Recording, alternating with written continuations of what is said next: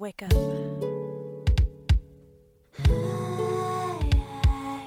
You're beautiful. Loved. And blessed. You feel me? Think I do. Leisha Bell is the founder of BLX VC, an angel syndicate of moms mobilizing money for Black and brown women entrepreneurs. She's the deal flow lead for Pipeline Angels, a network of women and femmes. Leisha also advises the PayPal Ventures Black Lives Matter Fund and serves on the board for Black Girl Ventures. For more details, go to www.leishabell.com.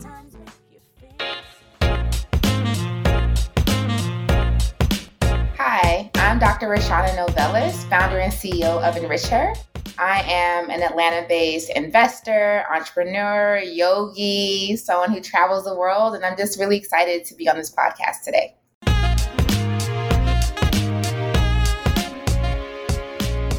Hello, and welcome to Sisters with Ventures, the podcast where we amplify Black and brown women who are angel investors. On this show, we will explore what is angel investing, how to become one, and why would you want to be one. We will discuss how the most marginalized women persevered to the very top of the investing spectrum. Whether you're making money moves or barely making money, listen up. I'm your host, Leisha Bell, co-founder of BLX VC, an angel syndicate run by Black and Latinx women who are on a mission to represent ourselves and claim our seats on cap tables. Stay tuned.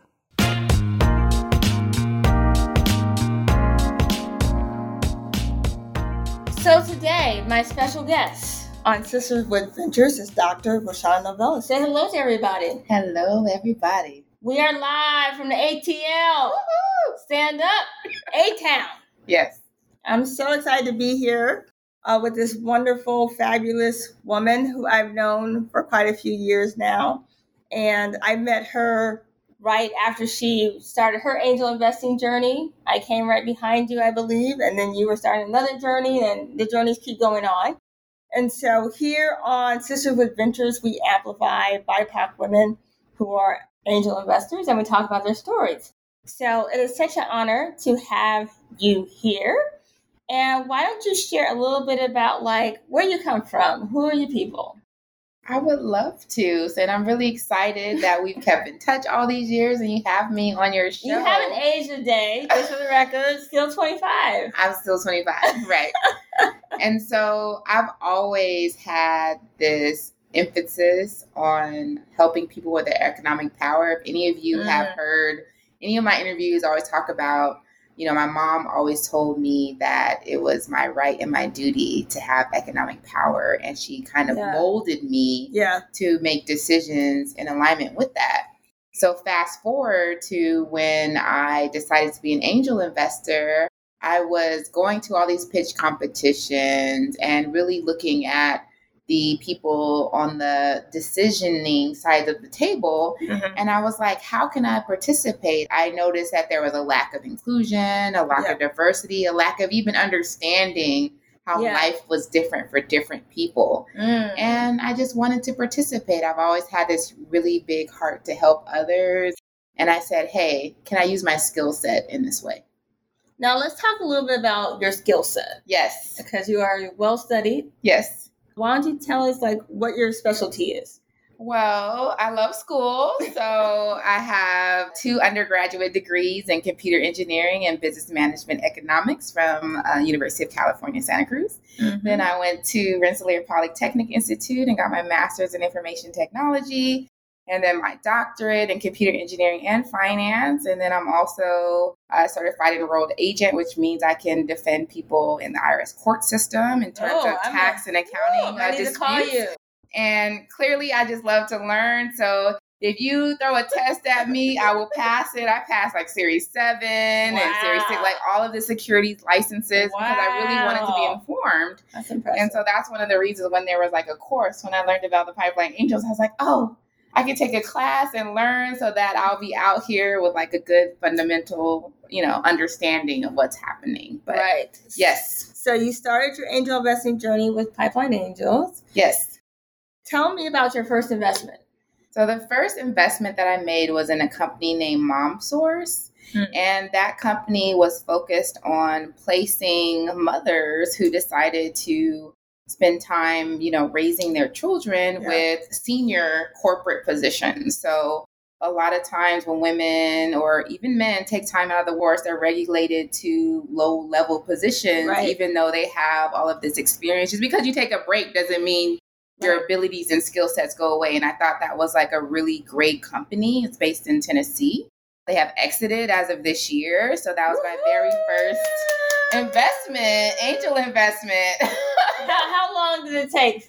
So that was in 2016 that I invested, and they were around for a few years before that. And it's currently 2022. So it's been a while. But that's angel. It's been a while. That's angel. And I would say it's not sexy at all. But, this is not something you do to like invest and get a return the next day, even the next year. It's like a long-term kind of, hey, do I believe in something enough to put my money behind it in expectation for a return? Like, it's not charity. This is like, hey, is this a good business idea? Right. Do I think there are rewards from it? And do I personally like resonate with the story? So let's talk about your money journey, because we wouldn't be able to write checks if you didn't have money to write checks and if you weren't considered an accredited investor. Right. So talk about how you accumulated or acquired wealth. So like I said, from a young age, my mom told me it was all about economic power.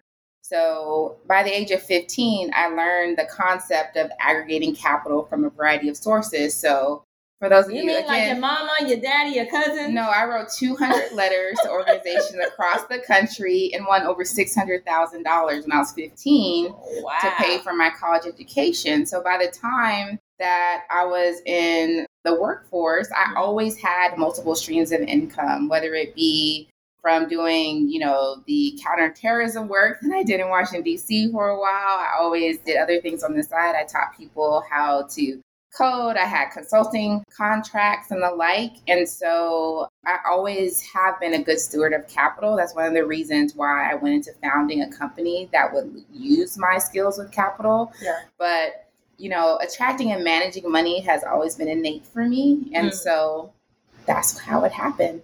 And I always save. So my first job when I was 17, I saved 50% of everything that I made. I did that my whole time when I was young for like the first 5 years, 50%. Wow. Were you living in a shoebox, eating top ramen? No. Okay. You had a glorious life. I had a glorious life, you know. Sometimes as a woman, you can look cute and reduce your bills, That's true. But I just was like, that's another show. But I really like a lot of times, and one of my YouTubers I listen to all the time, his name is Meet Kevin. He said, like, what is the lowest that you can live off on? Like, if you move to another country, figure out what that lowest amount is and see what kind of life you can make. So a lot of times when we get raises or increases in income, we spend it all immediately. But if you could just hold on for a while and like save it, you could do a lot. So even when I decided to move from Washington, D.C. to Atlanta, I asked my best friend, can I like stay on an air mattress for 6 months? He's like, really, Roshawnna? I was like, yeah, because I know I want my house to have really nice furniture.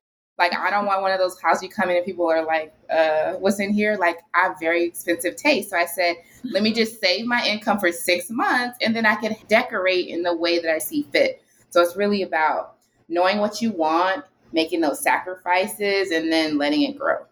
Yeah. I love that concept.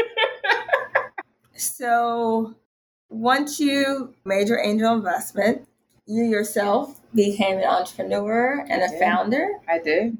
And can you talk about the significance of Black women writing checks, brown women writing checks, as now you're in the fundraising position, right? And where are you getting capital from? And what impact did that have for you? The whole process was a really humbling process. As an angel investor, the particular group that I was in was like very diverse and supportive. So it wasn't really an accurate representation of what VC really looks of like. what VC and angels really look like. So I was like, oh, I have all this understanding. I have my skill set. I'm smart. I'm very smart, very accomplished. This whole entrepreneurial journey will be easy for me because clearly it's a no-brainer to invest in someone with all these degrees, all this experience, all this track record in finance. Like, however, people told me things like, oh, you should get a technical founder. You heard me, I have 3 engineering degrees. I was like, what? What do you know about finance? Again, what? Yeah. And so it really made me understand that it doesn't matter what your career path was or your intellect is. We are regulated to a small group of people who would even listen to us and regard us with a critical mind. So a lot of people think that investing in Black people or Black women specifically is charity or it's just a waste of money. Yeah. Or one of the most hurtful things that someone told me, they said, Roshawnna, like if I was going to invest in a Black woman, I wouldn't invest in you. I would invest in someone who seemed like they didn't have it together. Because that would make me feel better. You have it together. And I'm like, so don't you think I have a more likelihood of success with your return on investment? Because, right. And they're like, well, but that doesn't make me feel good. It will make me, and I'm like, wait, is this an investment or charity? Because with investment, you would invest in who you would think would be the best steward of your capital, right. The best likelihood of execution and the like. So it really was humbling and it's been a journey. Right. And I think it's your perspective is interesting because you've sat on both sides where, you have these founders. When you're an angel, you get pitches all the time. Mm-hmm. And like people are always begging for money and you have to be super decisive about your capital and how you spend it. And then as an entrepreneur, you're kind of throwing out mass, you're like, listen, who's going to listen to me? And like, it's definitely a harder proposition being on the other side. It is. Right? Yes. Right. And I would love to hear, there's many people listening to this call who are in this predicament, right? I know many women who have funds who haven't closed their fund. I know many women with companies that can't secure their Series A right now. I mean, the strain on capital, particularly for marginalized people. Yeah. I mean, for Adam Newman, we got billions for you, but everybody else, good luck. So give us the harsh reality of what founders or people, anyone raising capital in this economic environment should think about. In reality, the decision makers for most capital providers, they can do it on a whim. There's no requirements to do it in any kind of way. And it's okay if they pick people that just remind them of themselves. So my best advice is to not take it personally. Yeah. And that's really hard to say because when you decide to build a company, that's your baby. You pour your heart, soul, you ask your family for all their resources. You do everything possible to make it work. Yeah. So to separate yourself from the success of the business is really hard. And a lot of founders go through depression. They're like, wait, I did this great business plan. I had a perfect pitch. Even the colors look good on my pitch deck. I revised the pitch deck 100 times based on all the investors' feedback, and they still said no. Right. So just realize that this is a game that isn't fair. It's not designed for us to win. And I know a couple people were like, Roshawnna, you keep forgetting. It's not designed for you to succeed. So you're trying to do this uphill battle against all odds. Right. You know that how few women who look like you have gotten money. You know that the financial landscape is not built for people of color to succeed. So, and you're in that space. So just remember what the statistics are. Don't be discouraged and continue to try your best and try to be happy along the way. I mean, I interact with so many founders who think they're not good enough, but based on odds, you're 1 in a million just by even getting any investment, right? Right. So it's really having the right perspective, the right mindset, and just understanding that you're only human. You're not a superhero. You're this human who's doing the best that you can, and you know. Yeah. No, I think that'd be very inspiring for so many people because I think someone's you get credit for existing. Like, you get credit for showing up every day. You get credit for, like, advocating. You get credit, like, you know, the work that we take on. And you said it like your mother instilled that in you, right? My mother was like, oh, you have a responsibility, and this is what I have to do. And how we do that and how we execute it. And I think, you know, partially it's like, okay, well, we need some self-care because we're doing too much.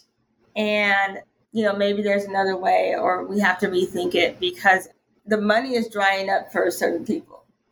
Maybe it's like, okay, we're going to revisit this when we pray we don't need another George Floyd. We pray we don't need kind of people, these moments where people have radical change and radical awakenings to like realize that we're still underrepresented, that we still have access flowing, we don't have capital flowing to our communities, but we need it desperately. And so part of what this show is about is really expanding the narrative because, you know, you like me. I have a business information degree, you know, computer science. Yep. And, you know, people say we don't exist, right? I got an MBA, you know, like well studied, right? But still, like, with even people like us, that's what I'm saying. Like, I'm already like such a small percentage of having, I have all the check marks, right? And still I didn't get all the support that I would get. And it was funny because I used to tell people that in corporate America, people did see my light, right? So I was managing $50 million by the age of 25 in corporate America, yet raising $2 million with my own ideas, like, whoa, that's a big deal. It's just, it didn't really compute. I was like, what? This isn't really even any money. Like, to a real, like, large company, like, a couple million is nothing. So it's very humbling. And, you know, I don't have all the answers, but the experience really kind of opened my eyes to the reality of, you know, and that's for someone who has all the check marks. Right. You know, and what about everyone else? Right. It makes all of us question what's the right formula. And we know there isn't one. There isn't one. It's like you were born a certain color.